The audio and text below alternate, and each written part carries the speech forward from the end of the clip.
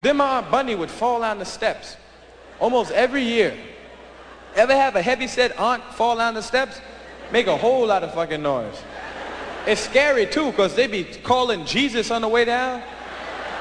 And aunts don't like to fall straight down the steps like a kid. They be trying to break the fall and hold it and stop the shit. And that just make the fall take a half hour then. Real loud, you're like... Lord Jesus Christ, help me, Lord, please, Jesus, please. Jesus, God, help me, Lord, Jesus, help me. I'm falling down the steps, oh Lord, Jesus Christ, please.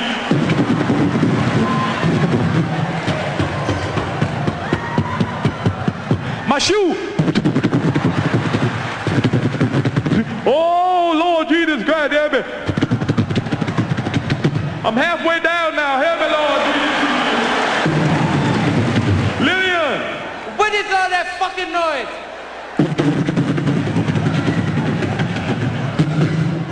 Lillian, the bitch is falling down the steps again. 10, 9, 8, 7, 6, 5, 4, 3, 2, 1. And welcome to Sick and Wrong, the world source for antisocial commentary. I'm one of your hosts, Dee Simon. Get down on your knees and kiss this man's feet. I'm Lance Wackerly. If I was that dude, I'd be dreaming of boobs. We're gonna stay here all night if we have to, so let's get started. Can I go when this starts to suck? Good evening. Welcome to Sick and Wrong, the world source for antisocial commentary. One of your hosts, Dee Simon. I'm the other host, Lance Wackerly. What's up there, Wackerly? How was the Memorial Day weekend? It's pretty good. We had the day off Monday, which we also took the day off from crafting. Well, dude, I mean, I was thinking about crafting yesterday, but I didn't get back from Vegas till about 6 at night, and I was really in no condition for pod crafting. Yeah, I talked to you on the phone, and that's the impression I got by the sound of your raspy, hungover voice. Yeah, I was only in condition to lay down on my bed and watch Trailer Park Boys. I wasn't doing too bad from the drinking. So wait, did you do 3 days in a row of drinking, being that we had a 4-day weekend? Yeah, obviously. That's what or I do. 3-day weekend. That's what I do. But I did see my third old lady of the year. No, not the calendar year, but going back to last May. I saw my third old lady of the year fall down an escalator backwards. Dude, you should buy a lottery ticket or something. That's like a good... Isn't that a good luck charm when you see 3? No, I think that means my luck's run out. Oh, okay. Oh, yeah. I'm struck, though, by this because... Did you help her? No, I was on the other side of the BART turnstile. Laughing? This was in the BART. No, I did crane my neck out over the little gate because I wanted to get a good view. But it struck me, if you fell down an escalator, you know, you'd be surprised and you'd be like, oh, fuck, ouch. And you'd come rushing to my aid, right? No, I would. But I'm just saying, you'd try and pop right back up. You'd be like, oh, no, nothing happened. You'd look around embarrassed. And quickly walk away to avoid any further embarrassment. But all 3 old ladies I've seen, they do something really funny. I don't know if they just do this for other circumstances, but especially when they fall down an escalator, they scream like the escalator's physically attacking them. like I just said, for you and me, it'd be like, oh shit. But for them, it's like, oh my god, oh! And they'd scream for 5 minutes. While they're falling down the stairs, they stop themselves. Well, maybe that's the problem, because the escalator keeps lifting them up, and they have another 2 feet to fall, and they can't get back up. But it just struck, after the third time seeing it, they all did that same thing. They keep screaming for Did you ever listen to that Eddie Murphy, what was it, comedian record? I think it was the record Comedian, where he's talking about his aunt. Refresh my memory. He's talking about his aunt falling down the stairs at the barbecue. And she kept stopping midway and oh Jesus, oh Lord. Yeah, I guess that's kind of the same Tore thing. up the suitcase. She weighed 300 pounds. Right. But I mean, tore up the staircase. You know how that happens. But I wonder if it's a similar situation, because old people are trying to break their fall, but they're too frail. Yeah, their hip is breaking their fall. Did she bowl anyone over? There was some other guy, another old man, but he seemed to regain his balance a little quicker. So that happened, and then I got a surprise call from, I don't know if this is good or bad, but I got a surprise call from Martin and Steele from the Ville. When? Yesterday? Yeah, like they were live on the air, and they just called me without any warning to talk about, I guess my name is now in the From the Ville glossary, and the definition is when you just take off and don't say goodbye to somebody, as I did at the Podcraft convention. So, but I mean, in what seemed context? very hurt about that. In what context? Like Polo Wackerly? Yeah, that I asked them about that to use it in a sentence, and they had various forms and declensions and all I was that stuff. Wacker lead. Yeah, I think they told me that all that works. Yeah, but that hardly surprises me. I imagine a lot of people that they meet just kind of skip away unnoticed without giving a goodbye. You know, don't exchange any contact information because you don't want to contact them ever again. Right. Yeah, and if anybody listens to it, it was like the worst phone connection I've ever had with anybody. But they assumed that I pulled a Wackerly again and just stopped talking and hung up. But no, their connection was so bad. I kept talking and they couldn't hear what I was saying. I could barely hear what they were saying. It's a classy production over there. I imagine a lot of people probably pull a Wackerly on those two. Well, it might just be me. Enough that they had to make a word for it and put it in their glossary. So that's what happened to me. What did you went to Vegas over? Yeah, well, I was in Vegas for it's one of my sister's best friends. It was her 30th birthday party, and so we went to Vegas and hung out. And dude, this is the last time I will ever go to Vegas on a holiday weekend. I mean, it was packed with people. There were so many people there that it was difficult to even walk down the strip. Yeah, you got to stretch your day off dollar from work, so that's why everybody goes there. And not to mention, 3 days is a little too much in Vegas. 2 days is perfect. 3, too much. Right. Just overkill. By the third day, you're so hungover. You're like, I just want to go home. I'm sick of hearing the bing, bing, bing, bing, bing noise, like the slot machine noises. I'm sick of all these fat Midwestern tourists. I'm sick of not only the Midwestern tourists, there's a ton of foreigners. Foreigners walking around in a state of complete confusion. Asking you directions. You're like, you know what? I don't know either, okay? At least I speak the language, so I guess I can kind of figure it out. But, I mean, yeah, it's just like the place is just chaotic, and it's, it's just a little too much. So did you overexposure? Did you do anything out of the ordinary, or was it just your typical drinking and gambling experience? Well, usually when I go to Vegas, I go with, my friends or a bachelor party or something. On, the highlight of the trip is maybe seeing some dirty, slag dancing at some strip club. Right. But this time around, we actually went to real shows, like an actual Vegas show. Celine Dion? No, Bette Midler. No, actually, I'm joking. But the only reason we went to a show is because the girl's parents, who were there as well, bought the tickets. So since you bought tickets for everybody, you can't really decline. So on Friday night, we went and saw your favorite band, Air Supply. Really? Yeah. Now, was that your idea, or... Oh, no, they were playing at the Orleans Casino. And as I think I might have even discussed this on the show, I actually saw them at the very same casino 4 years ago with my friend Kessler. It was me, Kessler, and that guy Mausner, is a good friend of ours as well. We all went and saw Air Supply, high on mushrooms, kicked out within 10 minutes. I mean, seriously, we were screaming like our heads off. It's all like middle-aged housewives. So how authentic is the Orleans casino? Is it all flooded and flood damaged? There was no Hurricane Katrina in the Orleans casino. It's more of an idealized New Orleans than an actual. Well, it's one of those casinos, though, that's like a $15 cab ride from the strip. So it's not even near the strip. So Air Supply wasn't playing Bellagio. Air Supply's playing like a third-tier casino that's a good $15 cab ride a couple miles off the strip. Okay. And you know what? To be honest, they put on a damn good show. Were there any panties thrown up on stage? There were some huge bras. Bras that must have been on a 400-pound Midwestern lady. What is the most famous of Air Supply's songs? Can you refresh my memory? You don't know. If you sang one Lost bar. in love and I don't know why or something. That's not it. I'm all out of love. That's the one, right? I'm so lost without you. Yeah, Okay. Almost every song has to do with love. They're soft rock gods. Yeah. The Air Supply guys. But my hat's off to them for soldiering on. It's amazing to me that they still can play a show anywhere.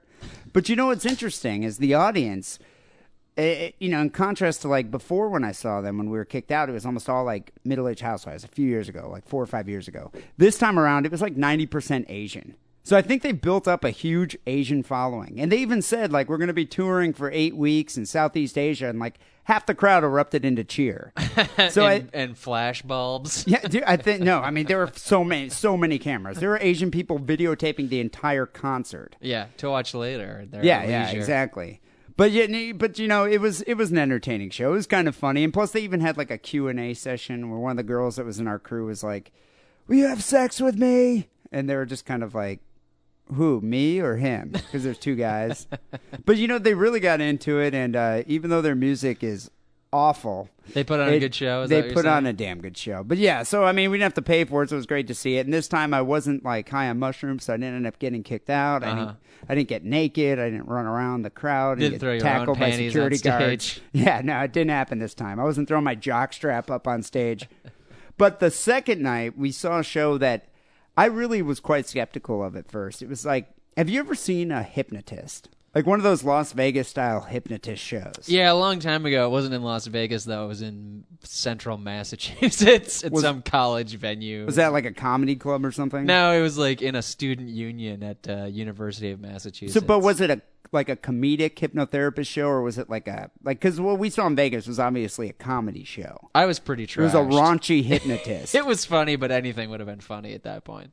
Well, this one was like, you know, the type of show where, you know, they take volunteers from the audience to come up on stage. There's about 15 people, and yeah, and it was raunchy. So they got them to, like, you know, feign orgasms, to have sex with chairs. Okay, my experience definitely wasn't like that. You know, it was really, I was incredulous the whole time, and I really thought, you know, this show is just going to suck. But it was hilarious. It was really funny. Are all so people get up on stage, purportedly just random people like you or me, and they, I mean, did you think they were just planted there, like they were part of the show? Well, no, I would have thought that they were shills. But the fact of the matter, so the guy's name is Anthony Cools, and the show he does is at the Paris Casino. It's the casino with the Eiffel Tower. That's actually on the Strip. Yeah, it's on the Strip. And it's a pretty big name show. It's like $50 a ticket. And so 8 of us went to go see it. And so he comes out and he's like, you know, I'm a hypnotherapist. This is my show. The show is fully dependent on audience participation. So I need 15 volunteers up on this stage. And how many people are in the audience to begin with? I would say estimate. At least like 150, maybe 200 people. Okay. And not too big, not too small. I mean, not a huge crowd, but I mean, anywhere you sat in the venue, you'd 15 have a good is seat. like, you know, a good 7.5% of the audience at that point. Yeah, and so you know, at first, like maybe 5 people went up on stage, and I was trying to, like, people were trying to get me to go up there, and I was like, you know, it's not going to work on me because I'm a skeptical jackass, and I'm just going to be, you know, resistant to any kind of mind suggestion because I don't believe in it. Yeah, and laughing like Ernie. Exactly. Which is how you laugh, by the way. So I was trying to get Jer to go up because my sister's boyfriend, Big Jer, who's been on the show so Big before. Jer and your sister were both there too. Yeah, so Big Jer is my sister, is my friend Sarah's her 30th birthday, and her parents and her husband were there. And so, yeah, it was like there were about, I don't know, 8 of us. And my girlfriend was there as well. And so she wouldn't go on stage, even though she was tempted to. We almost persuaded her to do it. My girlfriend was like, nah, I'm not doing it. But Jer, being the sport that he is, was like, all right, you know what? I'll go do it. He's up for new experiences all the time, that Big Jer. It works so well on Jer. I mean, dude, Jer was put into a complete hypnotic state and was willing to do anything this guy told him to do. I mean, this guy, and so we bought a DVD, so we actually have proof of it. I should take a clip out of it and put it on the website. Yeah, you have to get Jer's approval of that first. Yeah, I don't know if he's going to be willing to do that. But no, so what happened is maybe you could pixelate his face like they do on Cops. He ended up getting 15 volunteers to come up on stage. I think it was like 5 dudes and like 10 girls. And, you know, ranging in ages from like 50 to, I think, 18. Yeah. So, I mean, but yeah. Adults only show. Probably wasn't younger than 18. Well, yeah, because it was like a raunchy show. And so what he did, and it was hilarious. I mean, he did everything from like, so at first he did this like 5-minute like induction like process where he actually hypnotized the Now people. they're sitting on chairs at this point, listening to the sound of his voice, Exactly. thinking of the ocean. And he even had some kind of new age music playing in the background. He shut the lights off, made everyone close their eyes, and breathe deeply. Now, if you open your eyes, do you immediately deeply. get kicked off the stage? Well, no, he's watching everybody to see Yeah. how susceptible everyone would be to, to hypnotism. Right. So he weeds out the people who it isn't going to work on. Yeah, from the get-go, like right before. I mean, it was like an 8-minute induction process and a procedure. And so, like, right after it was done, he went up to like 5 dudes, was like, out, you're out, you're out. So at that point, there's just 10 people left. There's around like 10, maybe 12 people. Okay. That were still up on stage. And those people were the people that, quote unquote, hypnotized. And so what he would do is he'd walk over and be like, you go to sleep. Just like a faith healer, like run his hand right across their head and they would just be out. I mean, Jer, this is my sister's boyfriend, a guy you know like really well, right? Was just like out. Like he was lying in a deep sleep on top of the girl next to him. Now, did he have like ether on his fingertips or something? He's just passing it under their nose? No? I was fully, I mean... Just purely homeopathic hypnotism. I was completely astonished. I mean, it was like organic hypnotism. He did nothing. I mean, there were no chemicals involved. Yeah. He didn't bribe the people to act in a certain fashion. And so throughout the show, it's going to be difficult. I'm not going to describe every act that he did, but for example, he convinced one girl, this like blonde yuppie chick, that her vagina was telling personal humiliating stories to her every time she heard her name. So he would walk around the crowd and he would say, so Heather over there in the sweater told me, and so you'd look at the girl's face and she would look down in between her legs, immediately close her legs and turn bright red as if her vagina was saying something. And then he would go up to her and be like, could you shut that thing up, please? Yeah, I know. Because you're ruining my show. And there's another dude he went up to and was like, so do you like country music? And the guy said, yeah, I like country music. He's like, okay, well, every time you hear this next song, your anus is going to burn so badly that the only way for you to assuage the pain is to rub your ass on stage, scoot around like a dog on wet grass. Yeah, okay. And so he pants puts on, though, right? Yeah, pants on. So he puts on Ring of Fire, and next thing you know, like the dude's like, he can't even help himself. He's scooting around like a dog, grabbing his asshole. And he was upset about it, too. The guy's like, would you shut the song off? Shut the fucking song off. And he can't help it. I mean, he was powerless to stop it. This isn't the type of thing you'd want a potential employer to ever get his hands on the tape. No, I wouldn't even put it up on MySpace. It's that embarrassing. And this is like blackmail material. But the best part about it is, so he did the whole, have sex with a chair thing. And so he brought out 2 chairs, and he would bring the people up there and he'd say, have sex with a chair like you would have sex with a person. And it was hilarious. I mean, Jer's sitting there. He's got the chair doggy style, like getting into it. I mean, he was serious. Now, is this just a normal everyday chair, or is this some type of a sexy chair? No, it's just a normal chair. And he's like picking it up in the air, doing 69 with a chair. And then, correct me up, there's the best girl is this one African-American girl got up there. And she was really attractive. She gets up on stage, and she starts like having sex with this chair. And every dude in the audience, mouth just drops open, just staring at her like, oh, my God. She freaked the chair. Dude, that girl knew what she was doing. I mean, I seriously... Wasn't the first chair she'd ever fucked. I was popping wood just watching her. I mean, she was that good. And I mean, everyone... like, my girlfriend's like, wow, that girl knows what she's doing. No, I'm going to have to like, see the tape right. now. But it was funny watching, like, some of the 60-year-old ladies, like, getting up, just... having sex with the chairs. This is how we did it back in the 20s, boys. I'm an OG with the chair sex. But the fact of the matter is, the people were just like, they were unable to stop themselves. So how long were these people under hypnosis? Like in the trance, yeah, so to speak. Well, what was weird about it is they knew what was going on. Like he had one girl up on stage, and he told her, "Is like the number 2 does not exist anymore. The number 2 is no longer a number. There is no number 2." And so then he like asked her, "So how many tits do you have?" And she's like, 3. And he's like, 3. She's like, yeah, 1, 3. And she was getting all like upset about it. Like she was, perturbed that he was asking such an inane question. Yeah. Well, he should have really asked her to do some more higher level math, long division without the 2. I would have been impressed. But he was asking her like, how many fingers do you have? And she'd be like, 1, 3, 4, 5, 6. I mean, it was... 11. It was and she was saying like 11. I mean, she was like counting off her fingers, but she just was skipping the number 2. I mean, she Okay. had no idea that it was even, that the number even existed. Yeah. And at the very end, he like snapped everybody out of the trance. He made them have like this orgasm on stage, like holding onto his hand. You sure it was his hand? Yeah, he even turned around at one point, told everyone that as soon as he turned around, they would see the largest cock that they've ever seen. And he's like, the guys are going to stand up and shake my hand because they've never seen a dick that big. And so, yeah, all the dudes got up, shook his hand like, wow, dude, impressive. And all the girls were sitting there like with their eyes like wide open like, wow. I mean, they really believed that this man had like a 14-inch Yet dick. his pants were on. It's not like he even had his small penis out. No, he didn't even, I mean, he was fully clothed. So it's interesting to me, like, how this even works. Like, I mean, I was striving to figure out, like, how this was a sham. Like, how, this just seemed like the guy was a charlatan, that this was some kind of ploy, some kind of trick. Well, you have the benefit of you can ask Jer this question. And so, yeah, in a second, I want to call Jer up.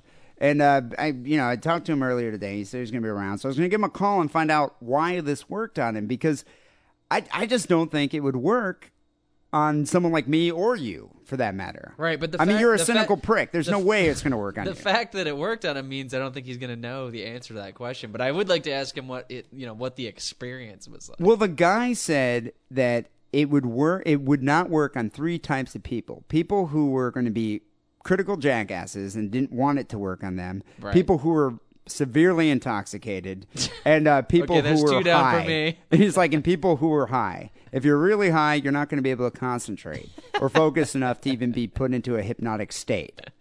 And so, I mean, what hypnotism, I guess the trance states characterized by, I looked this up, extreme suggestibility, relaxation, and heightened imagination. It's not really like sleep because the subject's alert the whole time. Right. So they're not sleeping. I guess it could be like in a state of daydream. Yeah. More and or less. the other point that this brings out to me is it's not like you can use hypnotism as a weapon against people. It's not like you can like hypnotize somebody against their will and then take their wallet, because the whole point is they have to be a willing participant.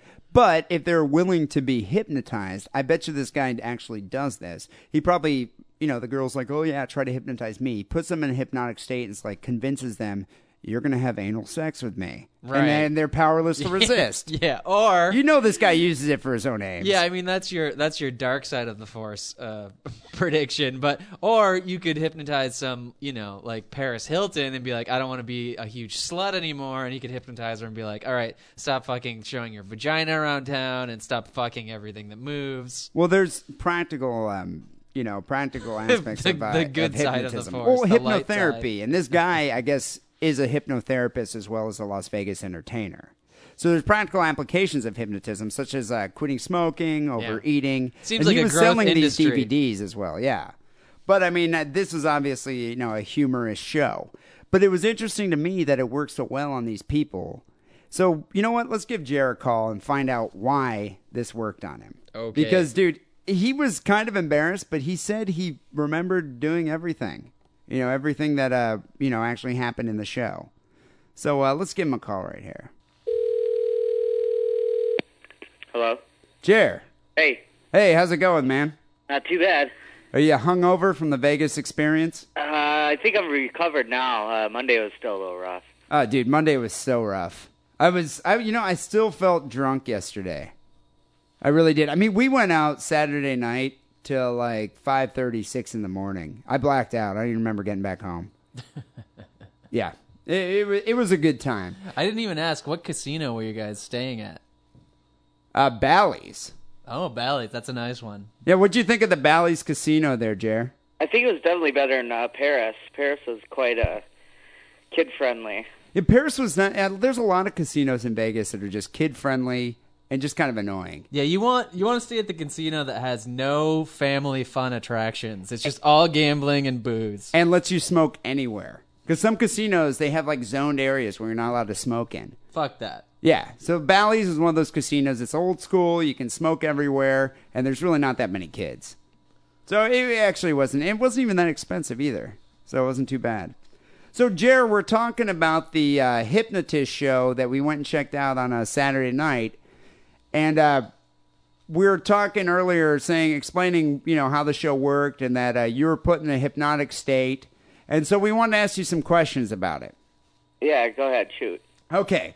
So, Jer, how did it work initially? How did you know that you were hypnotized? Did you know that you were in a trance?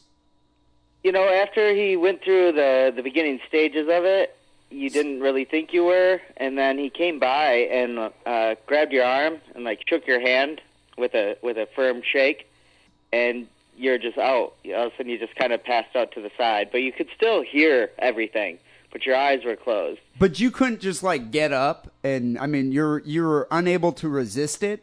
You had to do it. Yeah, I even kind of almost at one point I was like, all right, I'm gonna open my eyes, and then your eyes just don't open.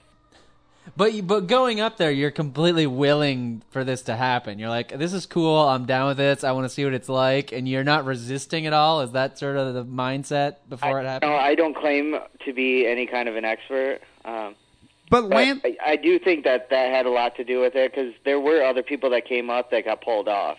Yeah, right in the beginning, there were 5 people that were pulled off. So Lance was saying, did the guy say anything to you beforehand, work with me or play along with me? Oh, no. There's no kind of... There's no coercion. There's no offer of $500. Yeah, he didn't try to bribe you? No, nothing like that. So, okay, when you saw the guy, who was listening to the Johnny Cash song, scooting around on stage, thinking his asshole's on fire, were you like, oh my God, I can't believe that guy's doing that? Or were you like, I'm glad that's not me? I think I was more glad I'm glad that's not me. But you got to be wondering what's going to come up next for you when it becomes your turn. I was definitely waiting oh, fuck, what is he going to have me do? But I think I kind of avoided most things that singled me out. You avoided most of the embarrassing things, but okay, for example, we were talking about how he turned around and he said, as soon as you look at me, I'm going to be naked from the waist down and I'm going to have the largest cock you've ever seen. Did you did you see a 14-inch dick? I didn't see a dick, but I talked to other people after the show and they saw the dick. So I don't think I was actually under... As much as they were? Of a hypnosis. Okay, so you probably weren't as under to the degree that they were. Yeah, because other people said, yeah, I saw a huge dick. But it was funny because he was walking behind everybody, putting the microphone on their shoulders, and people thought it was his dick. Didn't he do that to you? Yeah, but that's the strange thing. I felt like he was naked, and I felt especially when it was behind me and I couldn't see him, it felt like he was putting his dick on me in it. That was a bad experience? Is that what you're saying? So what about when he was like, okay, you're a Chippendales dancer, and as soon as I, snap my fingers, you're going to stand up and strip down to your underwear and dance on the stage? Well, even when he said that, you're totally awake and listening to him, and he says that, and in my head I'm like, fuck that, there's no way I'm doing that. And then, the music starts and he snaps his fingers and you're just fucking up. So you felt your body, physically just stand up and do it, even though your mind didn't want to? Gets up and there you go. So what about when he was like, I'm going to snap my fingers, you're going to freeze in that position? You just stopped? Yeah, I think everything that he did, it was that way. It was hilarious. There was one guy. So at the point, we were talking earlier about how... he made everybody have sex with a chair. Did you know you were having sex with a chair, or did you think you were having sex with a woman? No, you think it's like a woman, and you're just going. He made it sound like the scenario was you're a porn star and you're auditioning for porno. So has Stephanie given you any shit that you were so readily available to have sex with this chair and cheat on her with the chair? I think she kind of got turned on by it all. Yeah, she liked the way you sexed up the chair. Her move. Well, I think she was just grateful that you weren't the guy that was sucking the chair's dick. Yeah. There was a dude that was sitting in front of us with his friend and his wife, and I guess this guy, as soon as he said, "Okay, you're in a porno and do your best sex moves," dude gets down on his knees and starts sucking the chair's dick. No hesitation. No hesitation. He's just on there, and everyone's kind of looking at him dying. And I obviously the guy must have been powerless to resist it. later on the show, though, I think the dude explained that he told him that he had to, give the chair a blowjob. Didn't he say that? Yeah, he said, by the way, you're gay, too. I think he mentioned. But Yeah, he said he slipped by and said that. Because you should have seen the look on this guy's wife's face. She was just sitting there mortified. It was hilarious. But I know, you must have been thankful that you weren't that dude. So what about at the end? When all this other stuff was going on, I was laughing my ass off because I was, cognizant of what was going on. And like Lance said, just did not want to be any one of those people. So you're just thankful that you weren't the people that were really being ridiculed. So it's not like you're not in some like comatose state. You're just completely under his power of suggestion. Like you see everything that's going on, but you can't say no to what he tells you to do. Because he's activating your subconscious is what it is. You're not consciously rendering his suggestions or his orders. Yeah, that sounds like what's happening. But it amazes me that it could happen like that. And I mean, he was saying he wasn't saying that more people are susceptible to it or not. He's saying everyone is. You have to you have to be a willing participant. Right. So, Jer, are you going to use this for like the power of good? Are you going to try and like get this guy to help you stop smoking or, lose weight? Why would I want to do any of those things? Longevity, maybe? Maybe you get him to like make it so that you can drink a little bit more. Yeah. Like without getting wasted. Be like, I can handle a fifth now. Yeah, that's exactly. Drinking discipline. So what about at the end of the show when he was like, as soon as I let go of your hand, you're going to forget it, or you're going to remember what happened, but all power of suggestion is gone. How did it end? Like, as soon as you walked off that stage, were you like, wow, what just happened? Or did you remember everything? Well, even when he said, once this happens, then you're going to remember everything, I was thinking, well, I kind of remember everything already, but but it was kind of like, I remember everything, but I didn't feel like embarrassed or like I did anything wrong.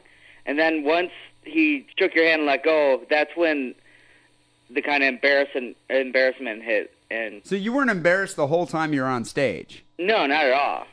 Wow. It was like something that was totally normal. Huh. So all in all, did you have fun doing it? Yeah, I thought it was a good experience. I would, if I win again, I think I'd rather be out in the audience. Rather than a volunteer? Yeah. But I got to ask something, though, if we're going to wrap this up. Jer, were you in Las Vegas illegally? No, not this time. You're all clear to be in Vegas now and not get arrested? Yeah, no, you don't have sex. Once again in Vegas, I am almost naked again. So you don't have sex offender status over there? I don't have sex offender status anywhere. That's a good thing. All right. Well, thanks, Jer, for enlightening us and explaining it a bit to us, even though I'm still rather confused. I think we're all confused on it. Yeah, it doesn't really make sense. All right, dude. We'll talk to you later. All right. Talk to you soon. All right. Bye. So, dude, I mean, you know what? At first, I was really skeptical before we saw the show. I thought it was going to... I didn't think it was going to suck. I just thought it was just going to be like, I'm not going to buy this. But did you think that one of your group was going to go up, or did you just think you were going to laugh at strangers? I knew peer pressure was strong. The power of peer pressure is strong enough within me that I could make somebody go up. And so we knew it was going to be funnier if that happened. But, I was skeptical about the whole show because I was like, I don't think this really works. But after seeing it firsthand, I'm a believer. So I recommend this show to people. Go check out Anthony Cools. And in fact, I might try to get an interview with him on Sick and Wrong just to find out, exactly how he does his little shtick. It doesn't hurt to ask. No, I bet you I bet you he'd probably talk about it. He seemed like a cool guy. Really funny. But it's at the Paris. I think he does a show every night. So if you're in Vegas, go check out Anthony Cools at the Paris Hypnotist show. Very entertaining. Well, people, this is episode 124 here, Sick and Wrong. Before we get going with the stories, I'm going to do a quick recap of last week's show. So in episode 123, Wackerly, you did a story about a Thai ladyboy gang beating up an old lady. A listener sent in a story about a suicide by a wood chipper, and I did a story about a Colorado boy who skinned his dad and fed him to the coyotes. That was after being almost made his dad's wife. And I didn't actually see the picture of that dude until after you told me the story, and he looks like a chick.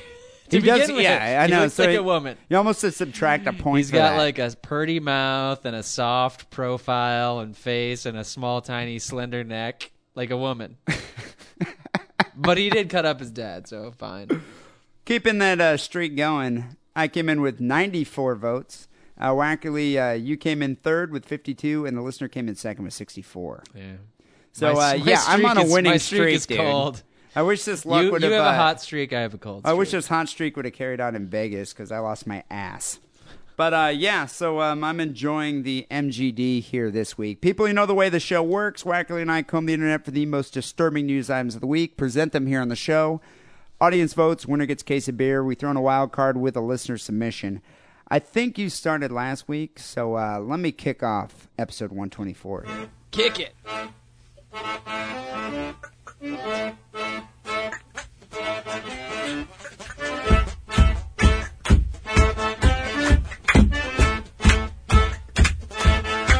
Parents face new charges in deadly child neglect case.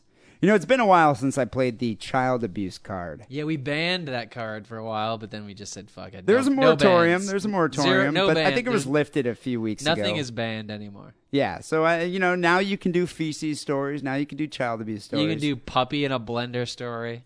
But this, you'll read child abuse stories, and you'll hear about kids getting safety pins shoved through their eyelids and, maggots thrown in their mouth or whatever, chili peppers shoved in their vaginas.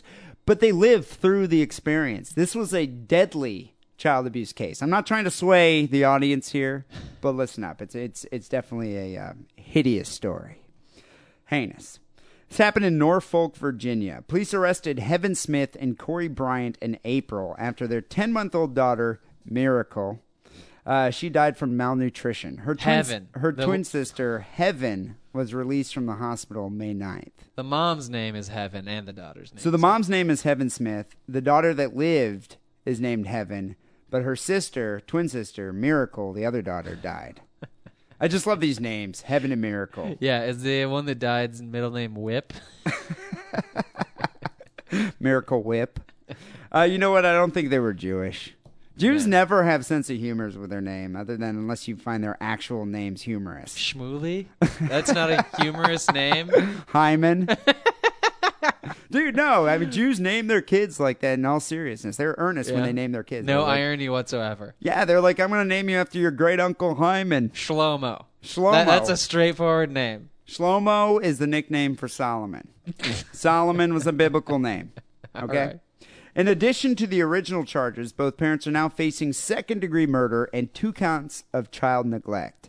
Heaven Smith, the mother, is also facing first-degree murder and 1 count of aggravated malicious wounding.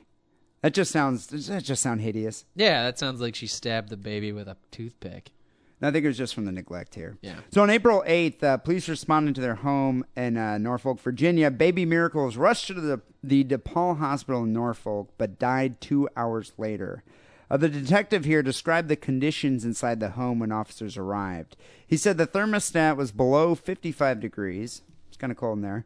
There were 172 soiled diapers piled up next to the crib. Yeah. And partially eaten baby food jars with mold in it. He said in the refrigerator there's plenty of quote-unquote adult food. So you know what's interesting to me is, did the cops have to count all the soiled diapers? Is that evidence? Yeah, the evidence man. I don't think it's the cops, like the beat cops or even the detectives. I think there's a special evidence man who comes and counts that sort of stuff. Individually bags each one. Does he have to tag each soiled diaper? Oh, yeah. Writes down the specific flavor of each half-open baby food can. God, there's a thankless job. But if you're like, if you have OCD, it's probably the best thing ever. You know, maybe the rest of the house didn't smell that bad. Could you imagine 172 soiled diapers, what that would smell like? Yeah, but they kept the house at 50 degrees, so you're golden. Dude, 50 degrees, it would still reek of like baby feces. Not as bad as if it was like 80, though. You gotta admit. Yeah, it was a save. When the evidence man got there, he was like, "Thank God for small favors." He's also a Jewish man, the evidence man. The assistant chief medical examiner here said Miracle's cause of death was medical and nutritional neglect. She described Miracle's skin as hanging and wrinkled from severe dehydration. Her body covered in a rash and insect bites all over her face. The baby had no abdominal fat, but her belly was distended because it was filled with hardened feces. She said her tongue was covered in dots of blood, perhaps from sucking on her own palate in the absence of food. I was going to say maybe she should have eaten some of those bugs that were flying around her face. So, this brings up an interesting point. We've all seen those commercials with Sally Struthers when she's talking about the Ethiopian kids and donating money. Yeah, we've all seen that. So you look at those kids, you're like, why are those kids so hungry when their stomachs are like totally huge? They look like, Midwestern obese children.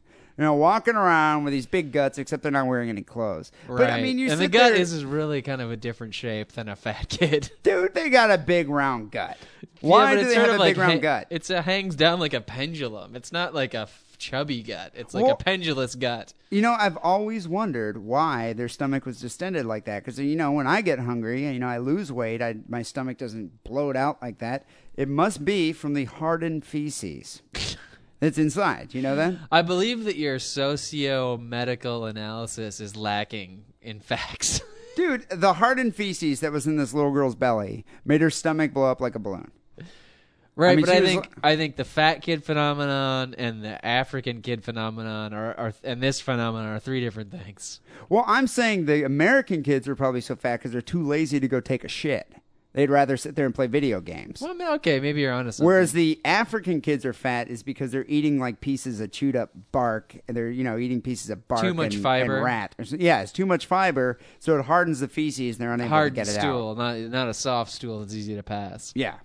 So, it's difficult. Okay, well... Just ask my brother. You should write a Wikipedia... How that impacted fecal matter. You should write a Wikipedia article about malnutrition with your newfound theories. So all the college students can quote me? Yeah. I should do that. Right. Captain Marsala here testified that the mother told him the twins were with a babysitter for the previous 3 weeks and that the babysitter was responsible for the child's death. What was the babysitter's name? Purgatory? No one could locate the babysitter that the mother actually told them about. They did an exhaustive search, and the last known babysitter they could locate cared for the children in November of 2007.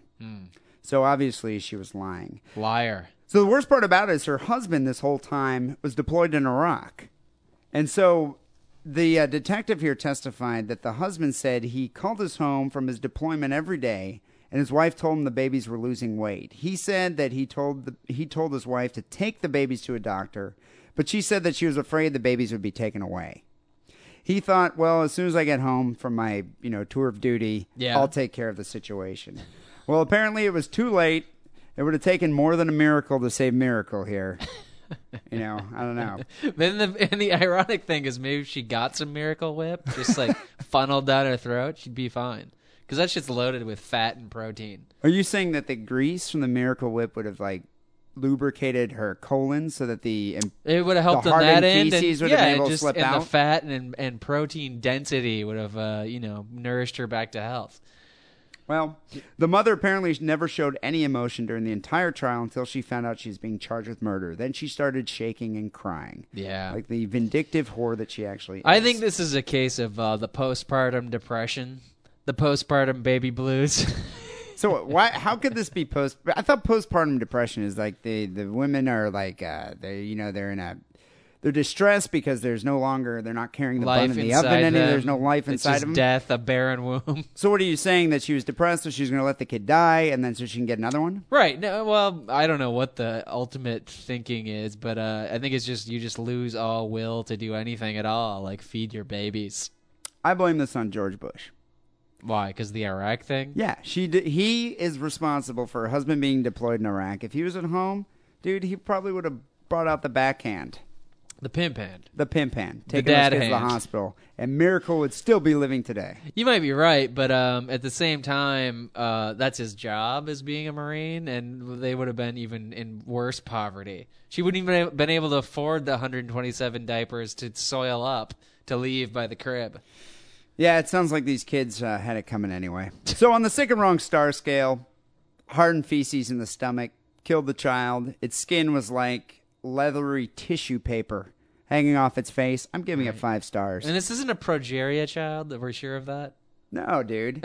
I mean, it's not just one of those like 9 months old who is really looks like it's 90 years old. Well, according to this description here, they make it sound like it's E.T. I mean, it I'm does. sure it looked with like like E.T. ashen skin, like kind of crawling around. Disgusting. Yeah, and plus E.T. had that same kind of swollen fat kid stomach. Right, but it ate Reese's Pieces. And that's what impacts your feces. Reese's Pieces impacts your feces? Reese's feces, that's what it is. So on the Sick Wrong Star Scale, I'm giving it 5. What do you got? I'm giving it 3. 3? Dude, a child died out of neglect. I'm not giving it 3 because I think it deserves a 3. I'm giving it 3 because you should never be a father. You've ranked your past at least 4 stories as 5s. That's because I'm on a winning streak here. No, it's because you're jealous. You're inflating your grades. Okay, so you don't think Give this it a is real 5-star? score. Worse stuff could happen. Heaven could have died. The other baby. I guess the fat baby, as they call the one that has a BMI of .002. The mother's pimp could have come over and like had sex with the kids. Right. I mean, I've seen the picture of this woman. She could have eaten the baby.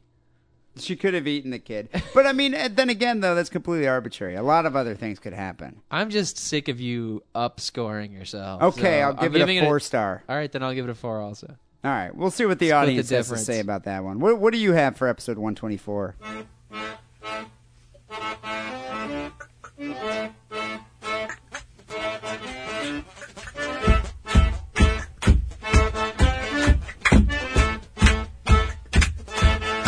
I have an article that I have to point out was written by Yolanda Rodriguez.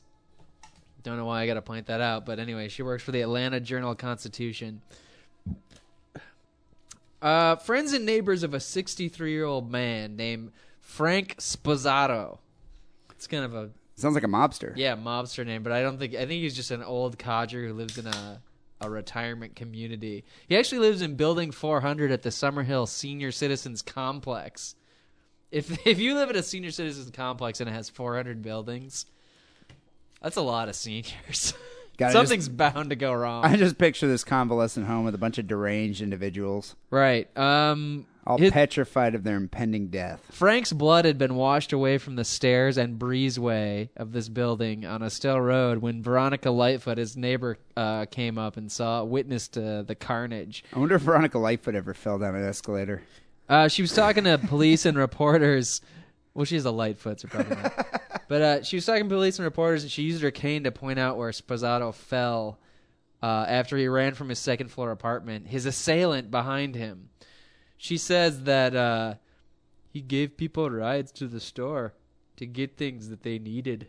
Okay, hold on a second. What kind of accent are you doing here? Because that sounded to me like a Native American accent. Well, doesn't Veronica Lightfoot sound like a Native American name? Okay, so you're saying that these are casino Indians, not Dothead Indians. I'm thinking casino style. Casino, feather, not Slurpee. Feather. Okay, feather Indians. Feather, right. Drinking on the res. And there's other names that tip me off to this, too. She also says, nobody deserves to be injured for any reason. This is sad. I love how the female Native American sounds just like the male Native American. I can't do a Native American and a female accent at the same time. I can only do one or the other. You mean the squaw? The squaw. Okay. The Pocahontas. Okay. Plus she's old, so I'd have to do like old female Native American. I can only do young Native American. Just man. speak like the Native Americans that were in the show Bonanza. I don't know Bonanza. You don't remember Bonanza? But she says that nobody ever deserves to be injured ever. What about like Bin Laden? Yeah, he deserves a good what about decapitation. Custer? What about Custer? In Yeah. his last stand, he got fucked up. The Indians seem pretty happy about that.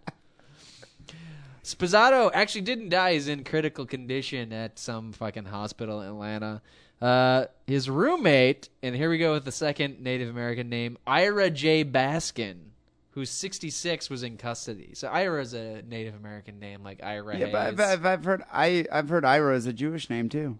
Well, there you go. I knew an Ira Goldstein. Maybe he's a Jewish Native American guy. Or maybe he's a Jewish guy that doesn't like Native Americans. He's a Jewish cowboy. That could be, but I think there's probably more Jewish Indians than Jewish cowboys. I've never met a Jewish Native American. They run a fucking awesome casino, though. Those books are clean, and they're making fucking bank. Chief Hyman Buffalo Bird. Buffalo Burger. Did he invent the Buffalo Burger? I don't know. Buffalo Bergstein. Another neighbor, Kathleen McLeod. That's kind of a Scottish, but could also be Native American name, 62. I just don't see this whole Native American tie-in here. Is there a big Native American community in Atlanta, Georgia? No, they don't even have any there, do they? I don't know. So you're basing this all on the surname of that woman? No, it was based on her direct, straightforward statement with very short words, which is how Native Americans talk. That is true. As I've been, led to believe. Me like 'em fire water. Exactly.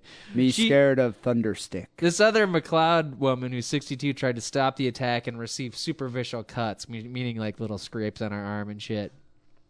Martin Delpeche, which is another very misleading name.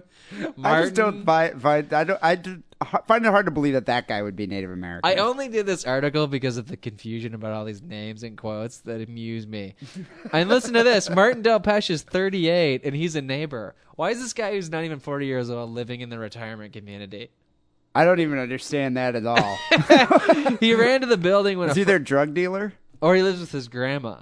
That could be. He ran to the building when a friend told him his neighbor, what's this guy's name? I don't remember. Frank Spazzato was being attacked and was on the ground and covered in blood. He ran up, called 911. Some ambulance and nurses came where they started treating the guy. And Frank Spazzato's roommate, Ira, was still hanging around at that point. His shirt was drenched in blood. Ira was the guy that just stabbed Frank is just hanging out with everybody? Yeah, but he's 66 years old. It's like, what the fuck? I'm not going to run very far. I'm not running and hiding in a dumpster. Fuck Can't this, run I'm very old. far with a walker. His shirt was drenched in blood, and he was standing there like nothing ever happened, Delpeche said. Which I think Delpeche is like a dot Indian name. Well, maybe. Quickie Mart Indian. Delpeche, it sounds like that. Yeah, that would be like a Slurpee Indian. They all asked him, why did you do it? And Ira, who I still think is Native American, not Jewish. What do you want? I'm saying Jewish cowboy. Because I wanted to.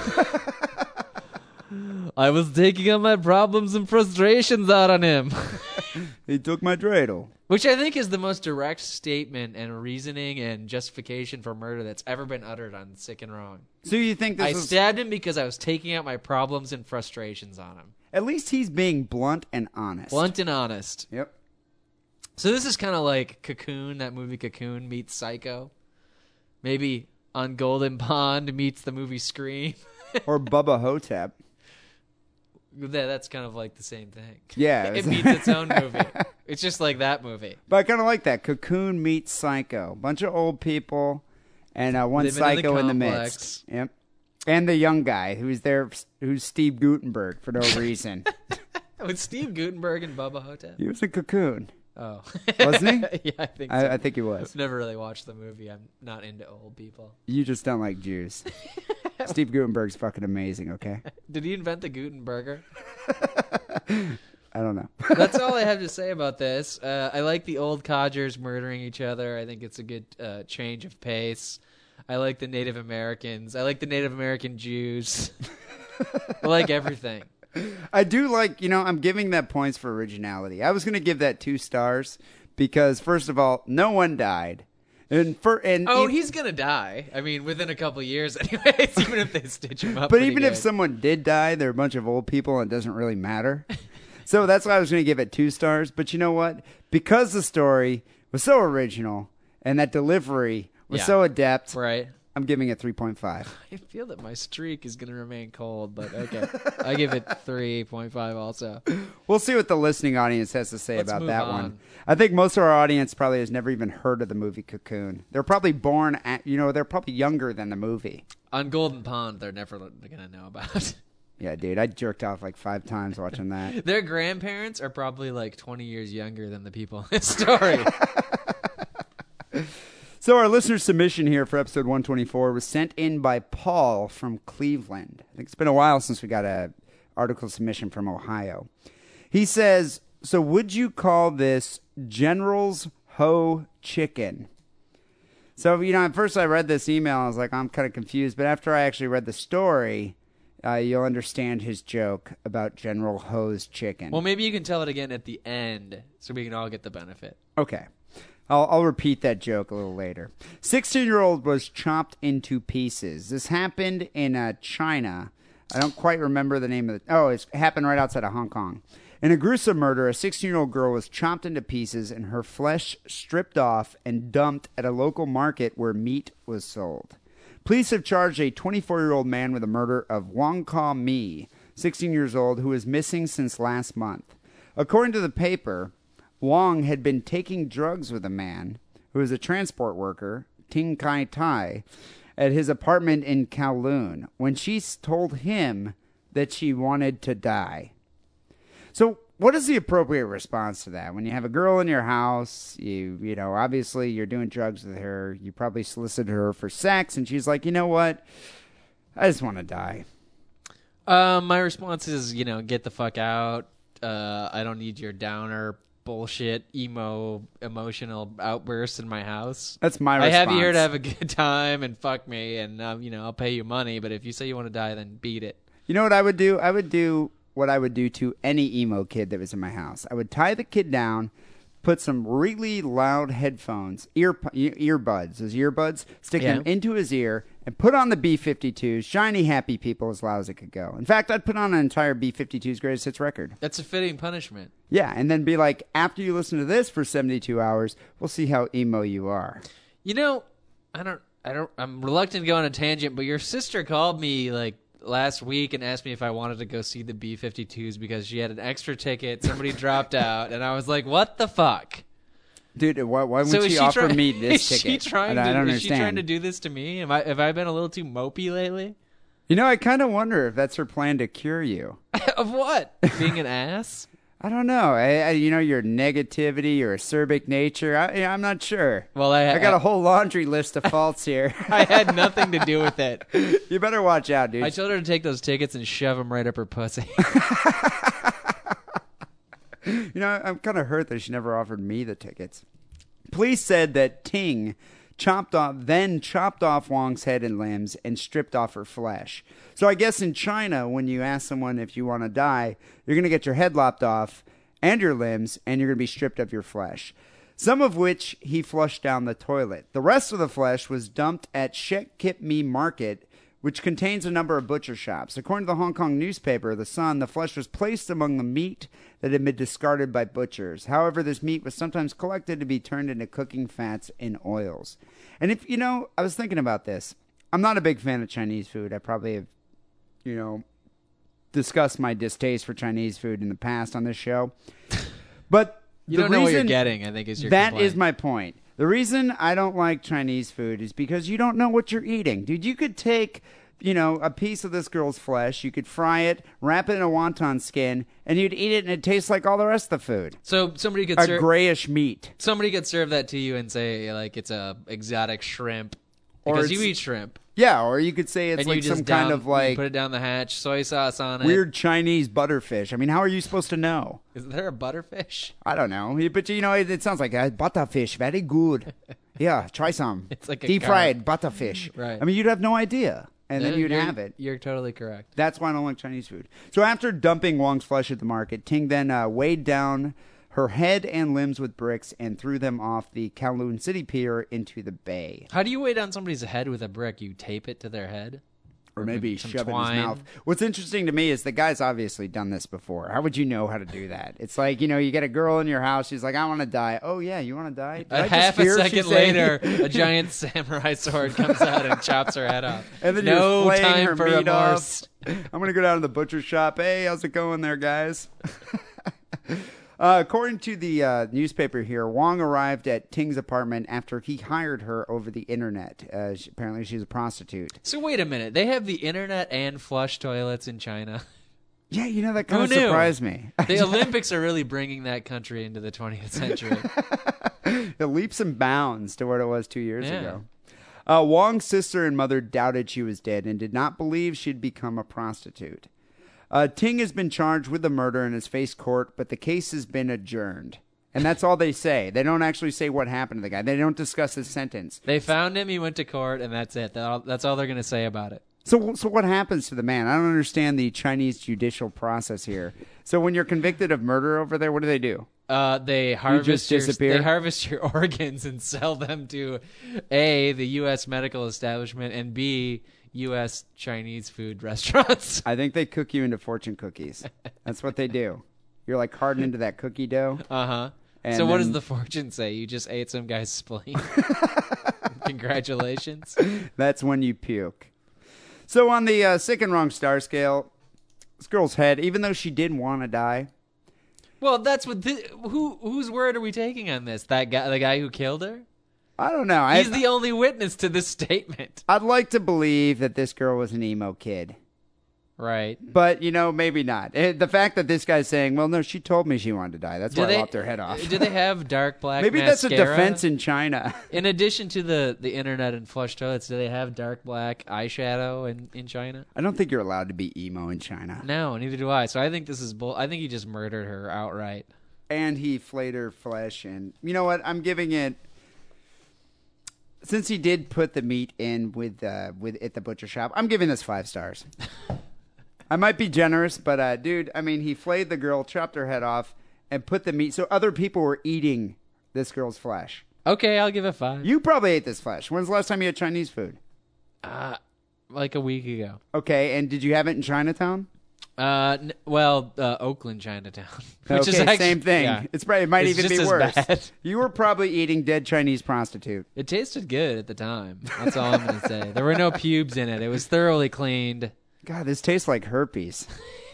So now you understand the nature of Paul's joke here, the meaning here. So would you call this General's Ho Chicken instead of General's So Chicken? Got it. Got it? Yeah. Works on so many levels. Very many. So we'll see what the listening audience has to Mostly say about the pun that. level. You can decide who won episode 124 of Sick and Wrong. Go vote at sickandwrongpodcast.com.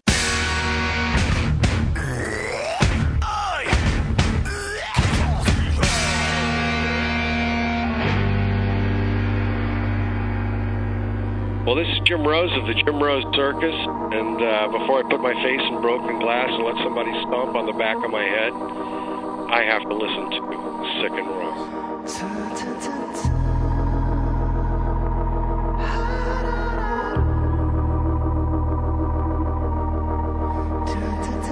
Wackerly, we're nearing the end of the show, and as usual, we get to phone calls and listener email. People, you can call the Sick and Wrong Drunk Dial line at 206-666-3846.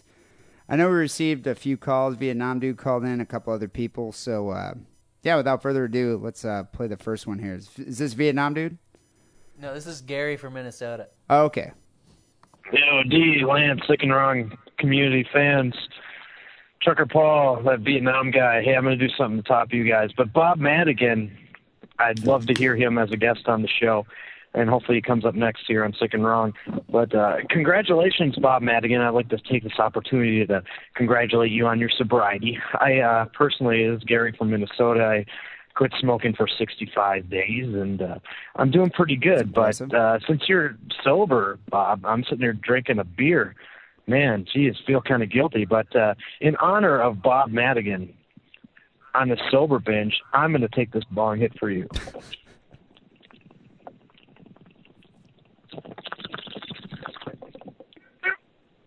It's all good.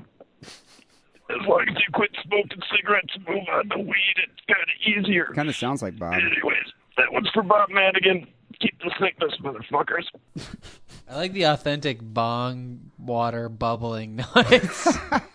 You can't fake that. I think Bob would be honored by that. In fact, didn't he kind of sound a little bit like Bob? Once he had the bong rip in his lungs, yeah. You know what's kind of funny? Old Bob. You know what's not funny? New Bob. But you know what's funny though is Bob Madigan doesn't drink anymore, and we're proud of him for that. But he still smokes weed.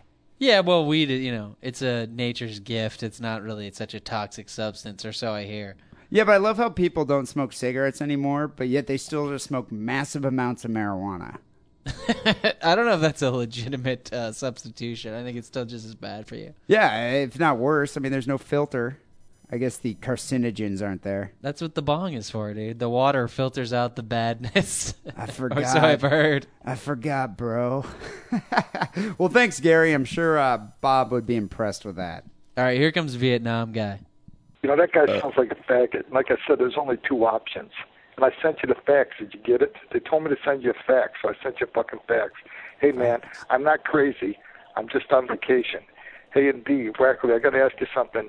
You said that you didn't like the fucking, what's that group, Grateful Dead. I never got it either, and I did LSD. You said you liked the Doors. That's cool, man. The Doors are the best rock and roll group since Peanut Butter and Jelly. But last week when you were talking about that Air Supply, hey, I downloaded one of them albums. Hey, what are you guys, like, gay? That's like chick music, man. That, you know what, a little bit fucked up because, once again, it is Margarita Tuesday. And some people do tell me I ought to drink more because I'm a little bit happier when I drink more. But, hey, I only can drink 1 day a week. It's pretty good, and I'm pretty fucked up. And they only allow one crazy person in the place at a time. And I'll tell you what also, too. People around the fucking counters, these service individuals, what do they think? That's a bulletproof counter? Hey, some of these assholes, one of these days I'm going to grab across that fucking counter and slap the fucking motherfucker across the next fucking week. Hey, you guys got a really good program. It's Sick and Wrong, and I really enjoy it. Take care, okay? I'll talk to you later. Bye-bye. What was he talking about at the end there? What counter? Service counters. So wait, was he at like an Arby's or something?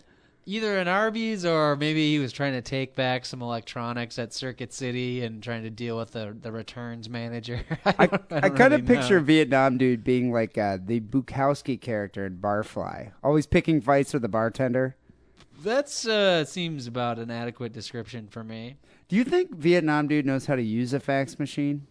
Do we even have a fax number? He sent a fax to somebody. I'm sure they were very surprised at it, but it wasn't us. I never received a fax from the Vietnam dude. We don't have a fax. No, we don't have a fax. But Vietnam dude, you're missing the point of what we said last week. We want to hear some wartime stories. So give us a call and tell us some Vietnam stories, like how many dudes did you kill? Did you ever keep any trophies? Do you have like an ear necklace? We want to hear about this. Yeah, but I think maybe this is a sensitive topic for him, and he's warming up to it. I don't know. Dude, do you read the comments the guy leaves on the forum page? He's looking for dead people. He's looking for dead people. Yeah, I don't think it's that sensitive. So Vietnam dude, give us a call next week and tell us about your ear necklace. So who else do we have here? Hey, Sick and Wrong is Boris from New Hampshire. Just been listening to the shows about earning your Red Wings, and don't get me wrong, I've earned my Red Wings a couple of times, but I just can't stop thinking about how you guys would rather do it on some random first-time whore than someone you've been with for a while and know where they've been. And I guess it fits the personality of Sick and Wrong, but it baffles my mind. I guess keep it sick, keep it wrong, keep earning your Red Wings with sick, disgusting whores who probably have all sorts of sick, disgusting diseases running through their sick, disgusting vaginal secretions of blood and goop and all that great stuff I guess you like to slurp down. Anyways, keep it sick, keep it wrong. Talk to you later. Bye. So does Boris here think that we like to earn our Red Wings? Like we're doing this on purpose? Yeah, he does. It seems like he assumes that we go out in search of it. But so wait, we're going out in search of a girl, who's menstruating just so we can eat her out. Like it gets us off. Right, but that's not the truth.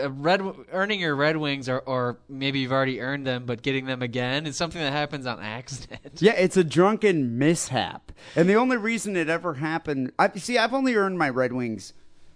I've only earned my Red Wings twice. And the first time was a drunken mishap with, some whore that I hooked up with. And, I didn't even know what I was doing. And usually I don't eat out a girl the first time I ever hook up with her. There's no oral sex usually. No, you stay above the equator. I stay above the equator the first time. But that time I was wasted. I didn't care. And I did earn my Red Wings inadvertently that night. But I don't go out, trying to earn my Red Wings, and let alone with my girlfriend. Yeah, the point being that when your girlfriend's on the rag, and you just don't do that. That's why you don't earn your Red Wings or participate in the Red Wings activities. But it sounds like with your girlfriend because you know what's going on. But it sounds like Boris is like pulling out that blood clotted tampon and just kind of chewing on it, being like, "Hey guys, I earned my Red Wings last night." As long as it's his steady girlfriend. Yeah, as long as your girlfriend, that's not gross. He's down with it, dude. It's gross regardless. You earn your Red Wings because it's an accident. Right. That's the true point.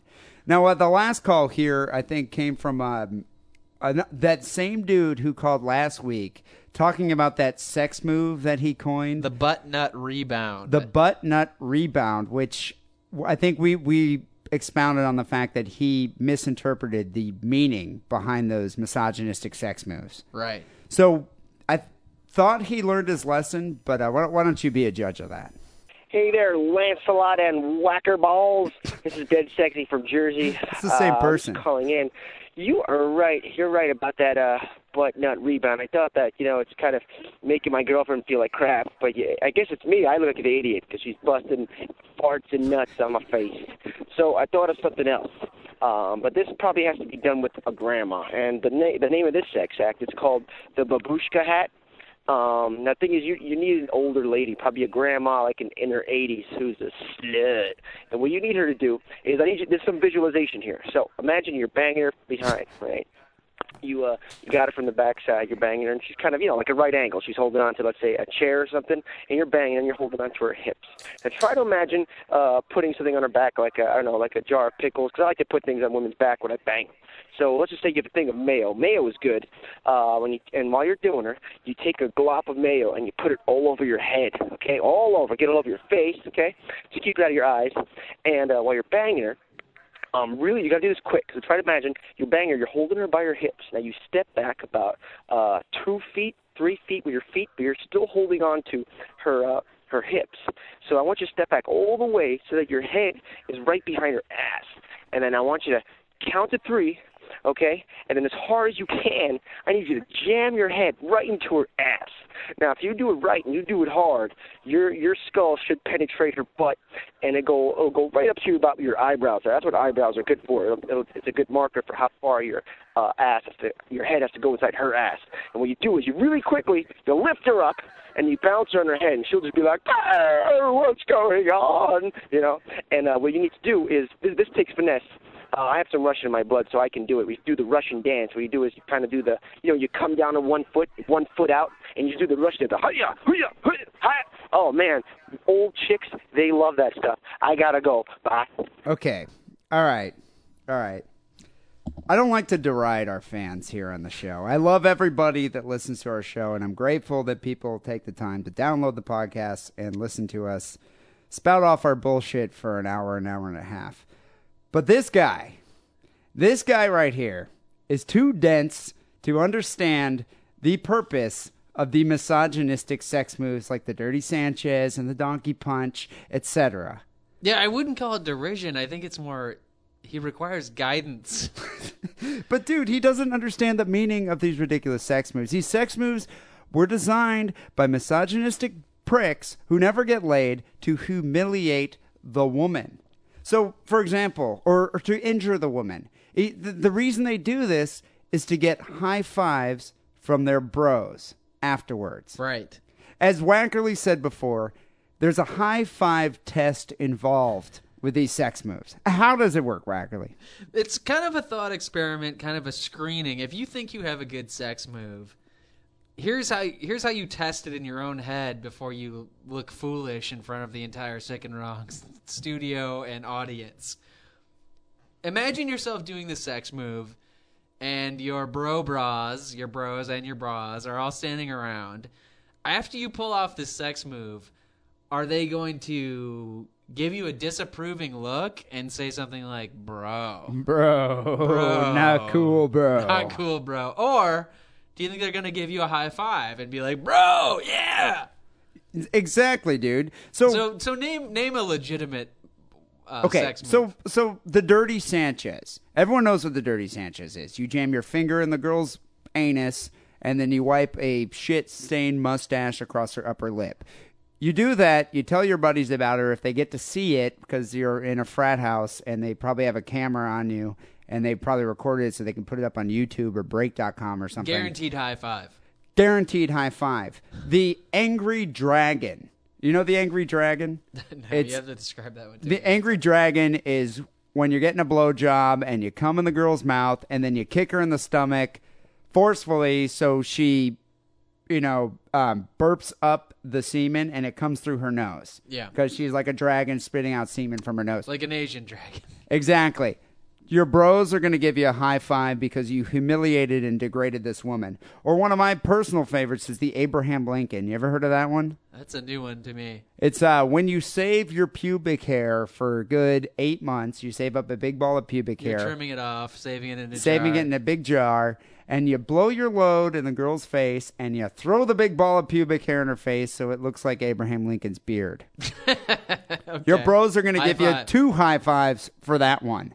Because what you did is you humiliated and degraded this poor woman. Now, on the flip side, if you're having sex with your girlfriend, who maybe is hot and would deserve a high five just for having sex with a hot chick, but at the same time, you're doing her anally and you blow your load in her ass, then you put your face down there and she farts your own semen back all over your face, your bros are not going to be down with that. No, they're going to be like, no high five. Dude, bro. And now Not cool. And what do you suppose is going to happen when your bros see you having sex with an 80-year-old woman and then you... Shoving your head in her vagina and wearing her like a hat? Now, is that a high five moment? No, it isn't. They're going to be like, bro, what the fuck is wrong with you? So You're out of the frat. Run your ID before you actually attempt any of these sexual Or maneuvers. before you call the Sick and Wrong hotline with another one of these asinine maneuvers, think about what we just said and come up with something that will humiliate and degrade a woman like these misogynistic imaginary sex moves are supposed to be. And get you a high five. And get you a high five test. But anyway, thank you for calling in to the Sick and Wrong hotline. Give us a call, 206-666-3846. We'll play almost anything, unless you don't understand the meaning of the misogynistic sex moves. So people, if you haven't already, go check out the Sick and Wrong forum. Can't hype it enough. There's been a lot of activity as of recent. I don't know if you saw someone wrote this really long narrative, this dude, about hooking up with some skank that he met at the bar, who he ended up fucking in the ass with no condom. And so he writes this big, long, 5-paragraph story. Yeah. And at the end, he's like, so do you think I should be worried about diseases? Wasn't his roommate also involved in this? Wasn't there a little bit of finger cuffing or Yeah, I think there was lightsaber action? a finger cuff thing going on. I think he pulled out an Abraham Lincoln.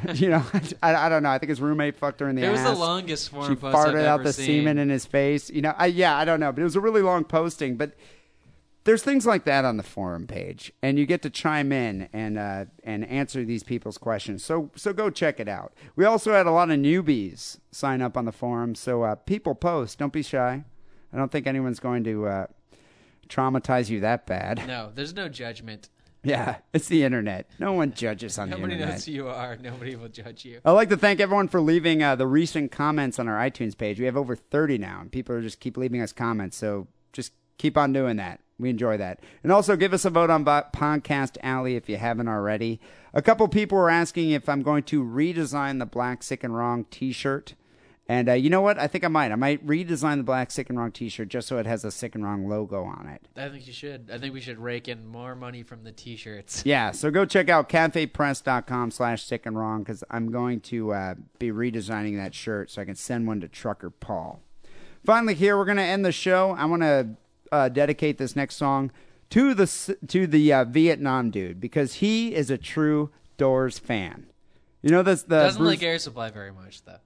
Which I don't quite understand. I don't think he was actually sitting down, getting high, and listening to the meaning behind the songs. Grooving on it. Grooving to the soft rock favorites, But anyway, the Bruce McCullough song Doors fan? Yes. That applies to the Vietnam dude. He's a true Doors fan. So listen up. If you want to be a Doors fan, listen to the meaning behind this song. We'll be back next week with episode 125. Hopefully we'll have my brother on that show because I know he just got back from the International Mr. Leather competition. I don't know if he won or not, but he was in the IML competition in Chicago. So hopefully we'll get to hear about that next week. I'm looking forward to that. So until then, take it sleazy. Hey man, listen up. I'm gonna let you in on a little secret. You know that new Depeche Mode album? It sucks. You know what? That new Cure album? It sucks. That new Happy Mondays album? I don't know if there is one, but if there is, it sucks. I can say this, 'cause I know. 'Cause I'm a Doors fan. And you know, if you want to be a Doors fan, you know what? You might already be one, and you don't even know it. You know? Sort of like being gay. You're walking around, you know something's up. You just don't know what it is yet. You see, Doors fans aren't made. They're born. I bet right now, in Africa, there's some guy madly beating on a drum. He's one. Or an old lady on a bus, sucking humbugs. She's a rider on the storm, and she don't even know it. I do, 'cause I'm a Doors fan. And if you want to be a Doors fan, don't just go buy a greatest hits album either. Greatest hits albums are for housewives and little girls. If you want to be a Doors fan, you got to do it right. It's very scientific. You got to buy Waiting for the Sun.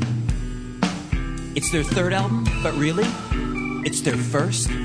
We call it the departure point. Okay, quick quiz. Who's playing bass? Huh? No bass. That's right. The Doors had no bass. You see, the Gypsies had no homes. Don't let that scare you. Let that free you.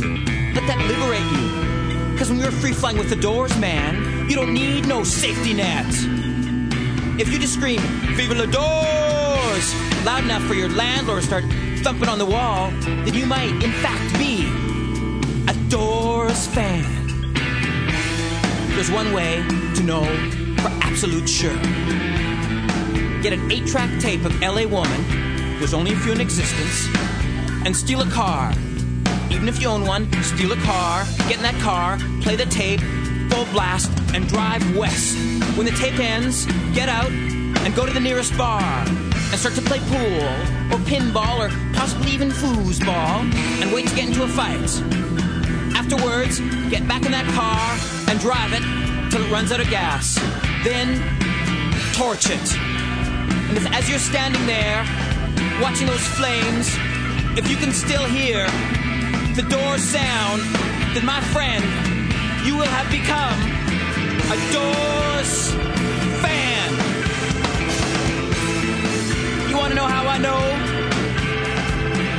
You want to know who told me? Well, last year, Jim fucking Morrison told me that too. He came to me, 'cause I'm a Doors fan.